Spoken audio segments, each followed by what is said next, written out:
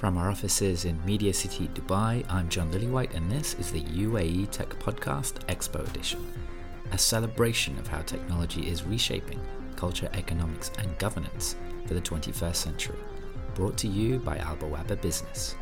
If you're interested in sponsoring the UAE Tech Podcast, tune in at the end of this episode for more information.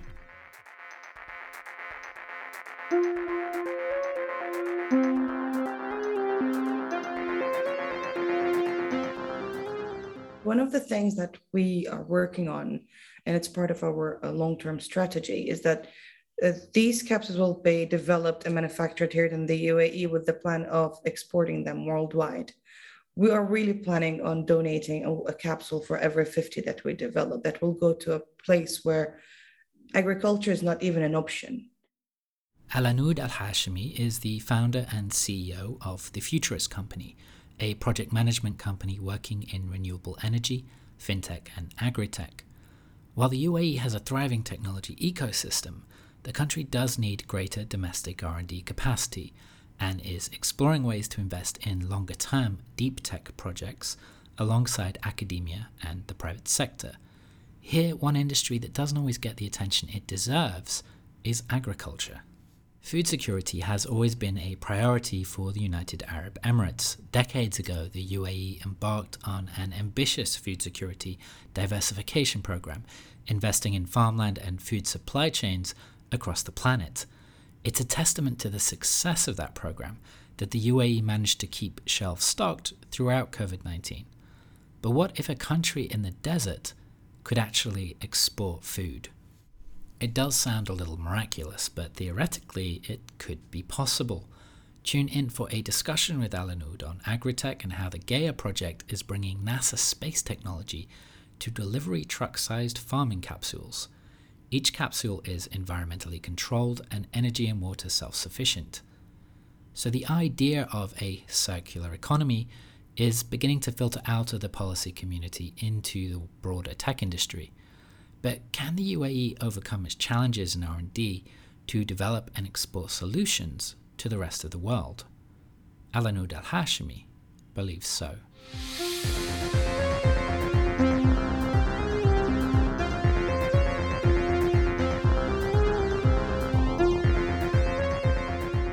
Alanoud Al-Hashimi, thank you so much for joining us today on the UAE Tech Podcast. So jumping right in, can you tell us a little bit about yourself and a little bit about The Futurist? Thank you for having me, John. And it's a pleasure to be with you here talking about technology and innovation. My name is Alanoud Al-Hashimi. I'm the CEO and founder of The Futurist Company.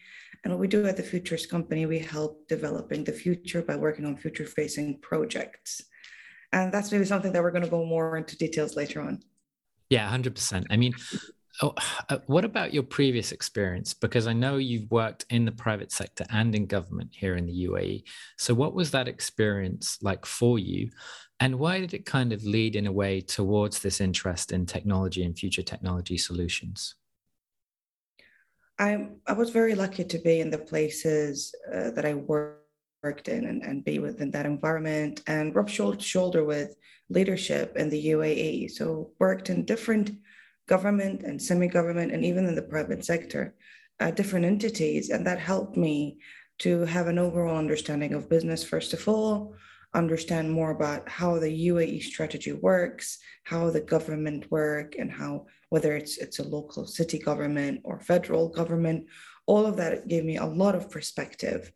And the reason that led me to the Futurist Company was, I think, mix. I do believe it's the mix between my passion, what I'm really passionate about, because I always worked in projects that have sustainability, and it used to be called CSR back then, social responsibility, environmental projects, and I used to be with the marketing and comms department. But now it became more than that, and it became more part of a business model, and it became more part of the company's ESG. And I really believed in it, and I always was part of it. And I loved the idea of working with people, a brilliant team that believes in the same thing, and all of us work towards one thing, which is making the future a better place and helping companies and individuals to be part of that. Yeah, it's funny that point you mentioned on how kind of CSR has transitioned into something else, which is also about finding solutions both in the private sector and in government. And the way we even talk about some of these problems has changed. Moving into that, so what is it that the Futurist company does? What are the kind of key challenges that you're looking at today that excite you? The thing that excites me is the same thing that scares me about the future. Yeah. So we're looking into how we can have food using sustainable methods. So everything that we work on, all these future-facing projects, is about developing a solution with the planet in mind. So we consider the planet in every aspect in the business model. How does that work? So we're focusing on, in the meantime, on food security, water, air, and some of the fun aspects, because even entertainment is important. We are part of this world that we're used to having concerts and having fun, and we need our food, and we want the restaurants and a certain life standard, and we're trying to cater for things. But what's more important, the most priority or the most important thing we're focusing on is food, water, and air. Yeah, and those are pretty critical things to focus on. And I also think they're quite, what's interesting about the Futurist is you've got three very clear kind of case studies or challenges or opportunities, depending on how you look at it, that you're working on.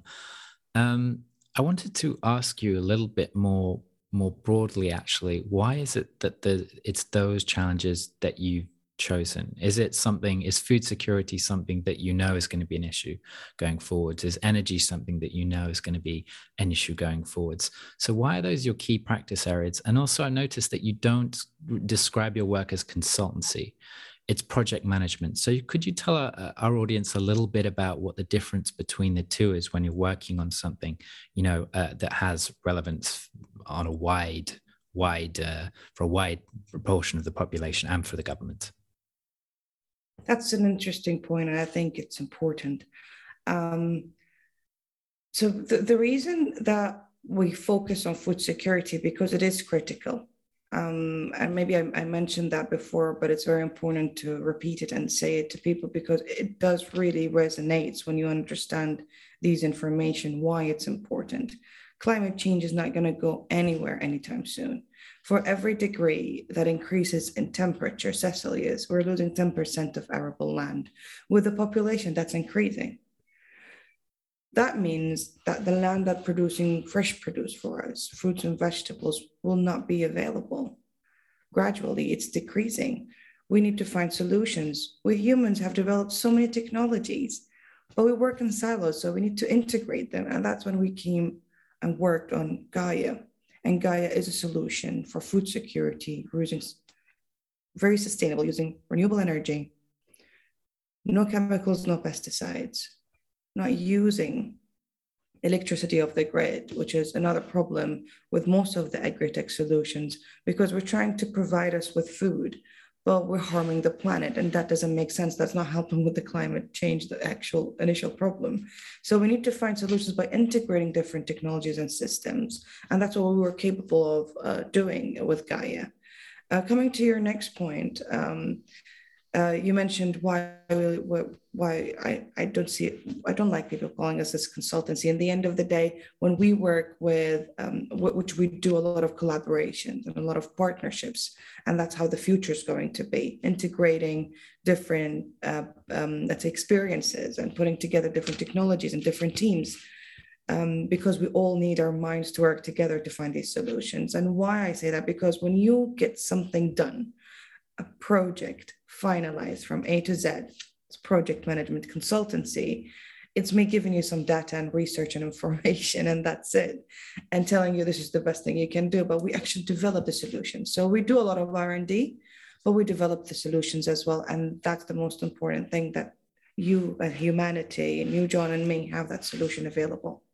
Yeah, I mean, that is really interesting. I think the research and development aspect is super important, and that definitely distinguishes you. from a lot of consultants. And I think also your point about converging different technologies, that's really at the heart of what we call the fourth industrial revolution. It's one of the trends we've discussed a lot on the podcast. It's one of the reasons we're so happy to talk to you today, because as you mentioned, there's so many disparate technologies. You know, you think of food security, there's so many different technologies that you have to combine into creating some of these solutions. Now, you mentioned Gaia, and I had a look at the case study for that. Again, I am not an expert, so please excuse me if I get this completely wrong. You'll have to correct me. But I saw it and thought it was so interesting. For the audience, I'll try and describe it in layman's terms. But basically, it looked like a large capsule or almost a kind of truck trailer. And inside it, you had self-sustaining energy and water systems. So presumably if the grid went off or if the local water system went down, the capsule would still be operating. And inside it, you had these kind of almost, I don't know what the word is, but crops that are being synthetically or artificially grown in this environment. And there's also some very interesting statistics. It was based on NASA technology. It argues there's a 30% higher yield, higher revenues, and in some instances, you can go up to 16 metric tons per annum per capsule per truck. So I think that gives the audience a really great introduction to some of what you're working on, the different technologies involved. Obviously, you know, water, energy, new types of farming. So is that a good introduction to Gaia, and what is it really trying to do and to achieve for the UAE? John, I might be offering you a job. Yes, excellent. That was brilliant. That was really brilliant. It is a solution that what we did, and it's the amazing team, you know, it's all the brains, the scientists and technologists that really worked on Gaia from scratch. And it's a lot of effort. And I have to give it to them because there's a lot of failures in the process of developing Gaia. You test and you keep testing until it works.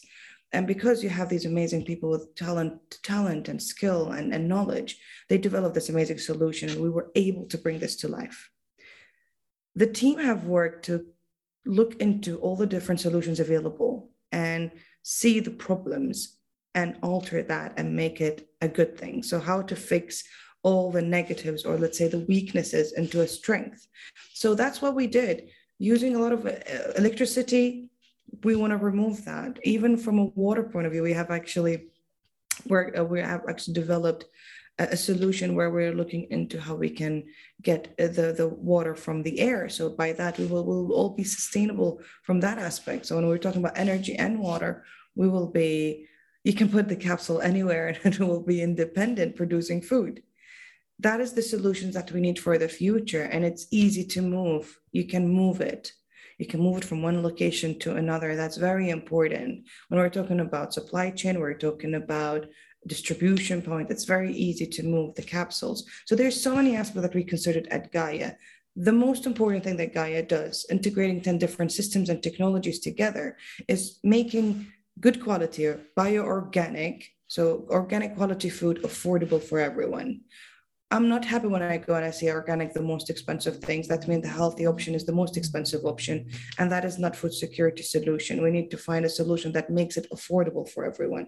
So it's good quality and affordable. And that's what Gaia is. I was going to actually ask you about that. And because I have this famous story of buying an apple at quite an upmarket store in California a couple of years ago. And I brought this beautiful red apple, you know, it looked perfect. And obviously I'm British, but I'm also European. So I grew up in Europe to some extent, where food is, you know, good food is very, very important, you know, not up for debate. And bought this apple. And then I went away, I think it was for almost 2 weeks. And I came back and I opened the fridge and the apple looked exactly the same.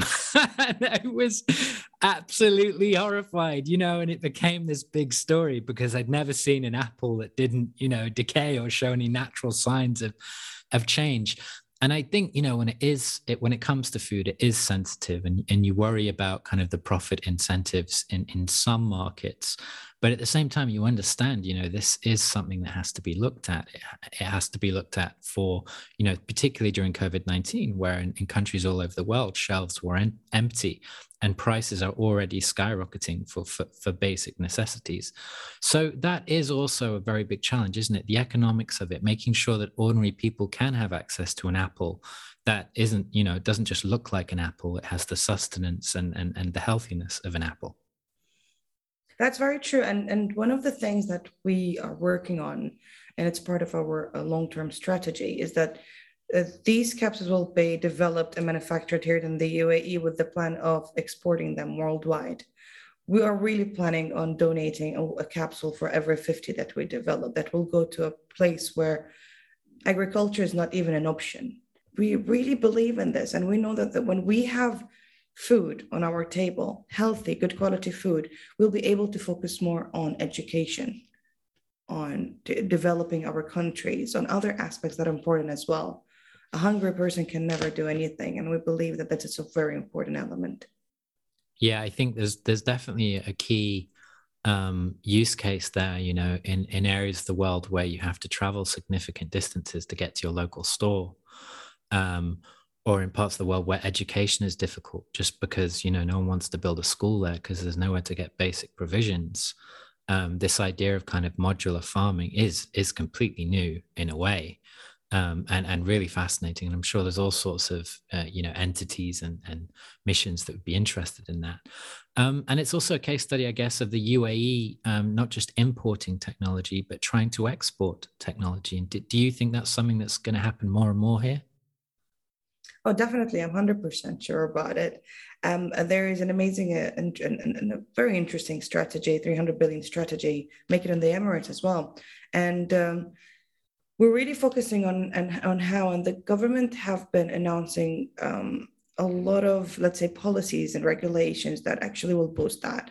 And that's very critical for us, looking into how we have the talent, we have the skills here, and even like finding the infrastructure is amazing in the UAE for any kind of manufacturing. And I went through that process myself, looking for different options. The UAE have great potential when it comes to manufacturing, and we definitely want to be part of it. Yeah, I think manufacturing is a really important industry, and we haven't done enough on it in the podcast series. We did a little bit on 3D printing, and we talked to guys that had basically set up 3D printing centers in schools across the UAE, and that was a really interesting episode. But I agree with you completely, and of course, manufacturing is something that we've overlooked in the UK and the States and Europe for some time as well now. And I think policymakers are just beginning to understand, how important having a good manufacturing base is, because as you hinted at earlier, it can lead to applications across so many different sectors. True. That's very true.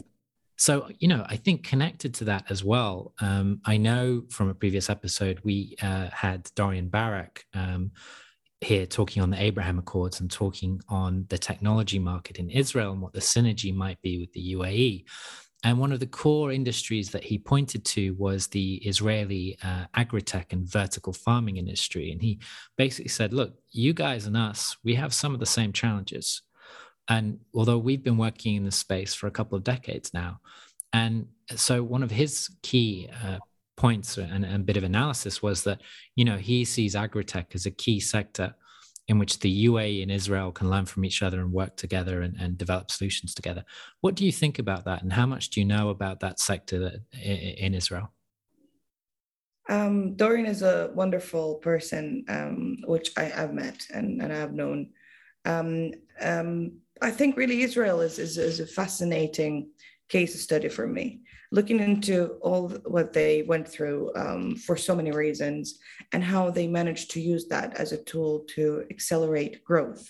And you see amazing startups from Israel and unicorn stories as well. There's a lot of IPOs that went out from Israel. Some of them that a lot of people, they don't know, like even the Intel chips and laptops. There's so many that came out from Israel. It's so fascinating. And since the Abraham Accords, I was not able to visit, and I really wanted to go and meet some of the companies. I managed to meet them here in the UAE, but it's different when you actually go and see the farms. and see the technology. Now we do have a lot of information and we have our own technologies, but it's always good to collaborate.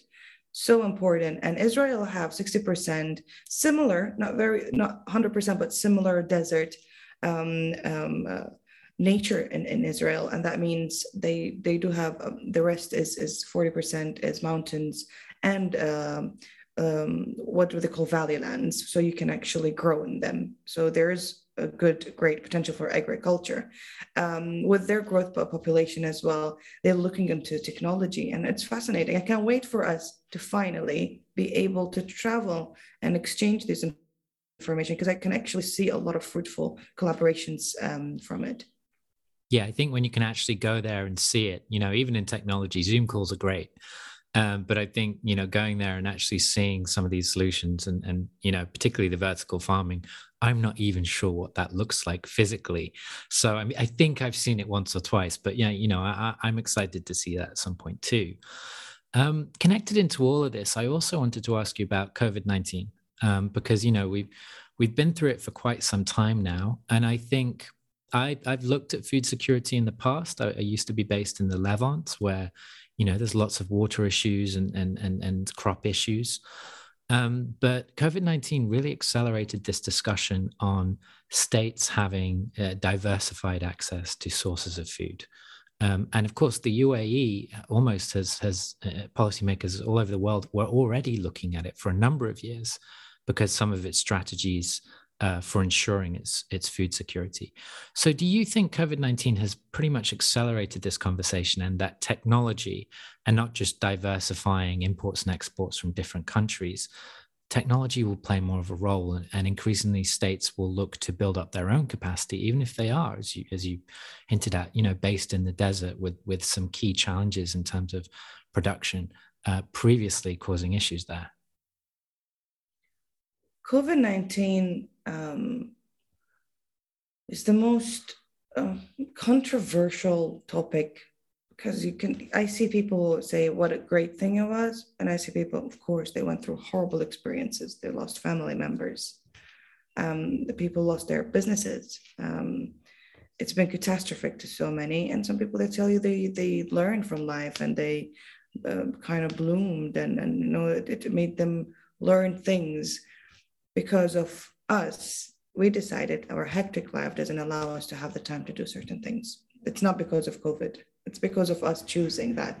COVID forced us to go back to taking our time, slowing down a bit and learning. And that's the only thing that I would say was the positive aspect of COVID. But coming to the topic and how it affected.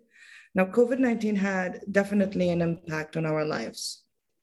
From my point of view, the planet managed to have a breather because of the lockdown. Everyone was sitting at homes, not traveling. That allowed the planet to have a bit of time to breathe. And when you get sick and you have a flu, that's when you're trying to recover that's the weakest you are, because all your body's trying to focus on your recovering. And the planet was going through that. And what we did, once we got the chance to go back to normal, we went back full-fledged. And that's why temperatures did not decrease. That's why we have this increase in temperature, because the planet was trying to recover, and we just took advantage of that. I know we did not know that the planet was, but there was really good signs of giving the planet a break, and then we went back to normal. The planet did not like it. Now, how does that affect us? Some governments realized, well, when there's no logistics, I don't have food. I don't have goods.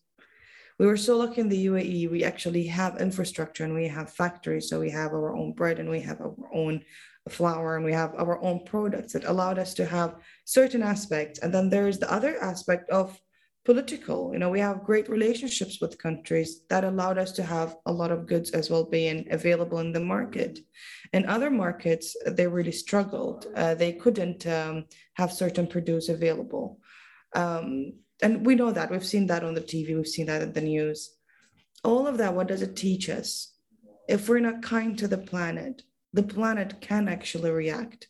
No, I think those points on COVID-19 and how the world reacted and what we learned from it are really relevant. And I know there's a phrase that encapsulates some of what you were just talking about, which is the circular economy. Can you tell us a little bit about what that is? Because obviously, a lot of the listeners are from the technology industry, and it's not something that probably most of the audience are that familiar with. So, what is the circular economy, and why do you think it's interesting and important? Circular economy is a very interesting and very important aspect, yes, especially in technology, because every technology includes some sort of manufacturing, whether you're putting together a motherboard, you're putting chips together, you name it.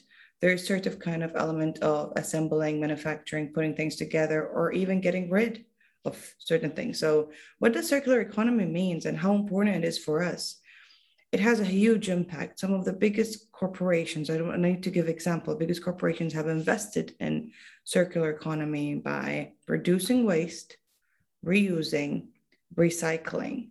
So all the anything that is involved in the business can't be a waste. That waste can be reused or recycled. There's other aspects of using renewable energy. So there is zero factories. So they have zero emissions because they don't use electricity, they use renewable energy. And what does that mean? That means the carbon footprint for that factory is almost nil.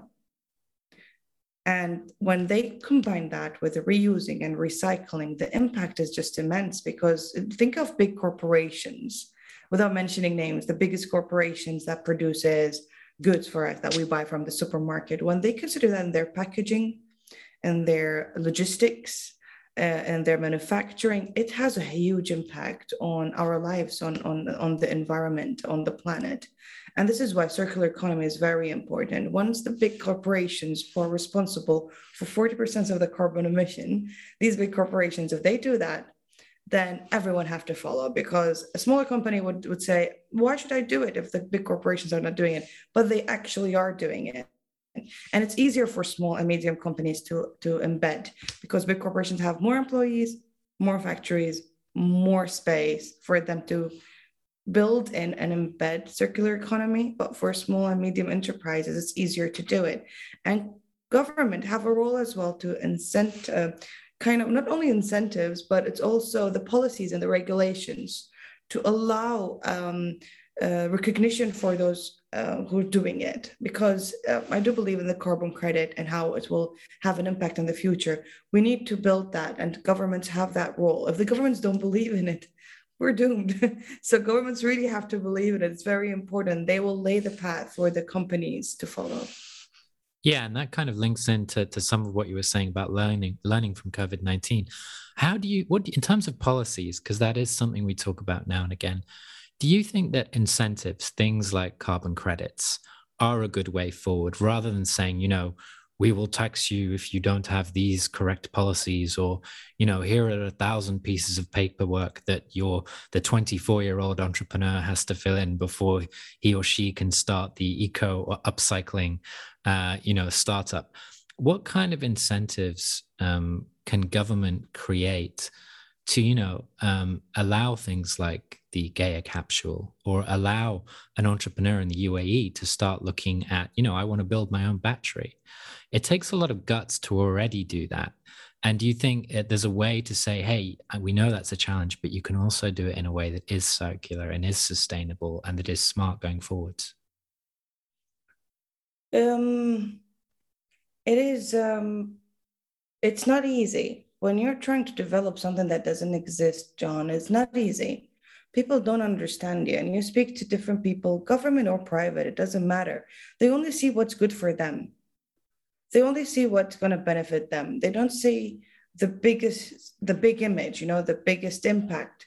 That's maybe even bigger than their impact. They think about, oh, you're going to do renewable energy. What about my grid? Oh, you're going to do batteries. What about my batteries? But your batteries use lithium. Ours doesn't. It's environmental. Right. Why don't we work together, It is funny, isn't it? We often fear change, or we don't change until we absolutely have to. Um, Yeah, there's a great quote about that, about the American economy that, often takes forever to do something until the very last moment, and then, the change can possibly happen. Um, but yeah, Alanud, thank you so much for joining us today. The Futurist is a very, very interesting company, and we look forward to having you on the podcast, hopefully again in 2022, to see how things have developed. Inshallah. Thank you, John. It's really amazing to be speaking. I hope we inspire people and maybe collaborate with some. You never know. Thanks again.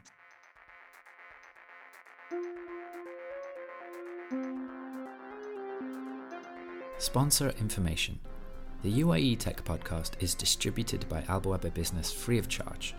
To sponsor a single episode or a series of themed episodes, please contact our editorial team or download a sponsorship press pack. Sponsors receive an article on Albawaba Business, syndication distribution on Albawaba Syndicate, email direct marketing across the region, and brand inclusion across all podcast marketing, design, audio, and video formats.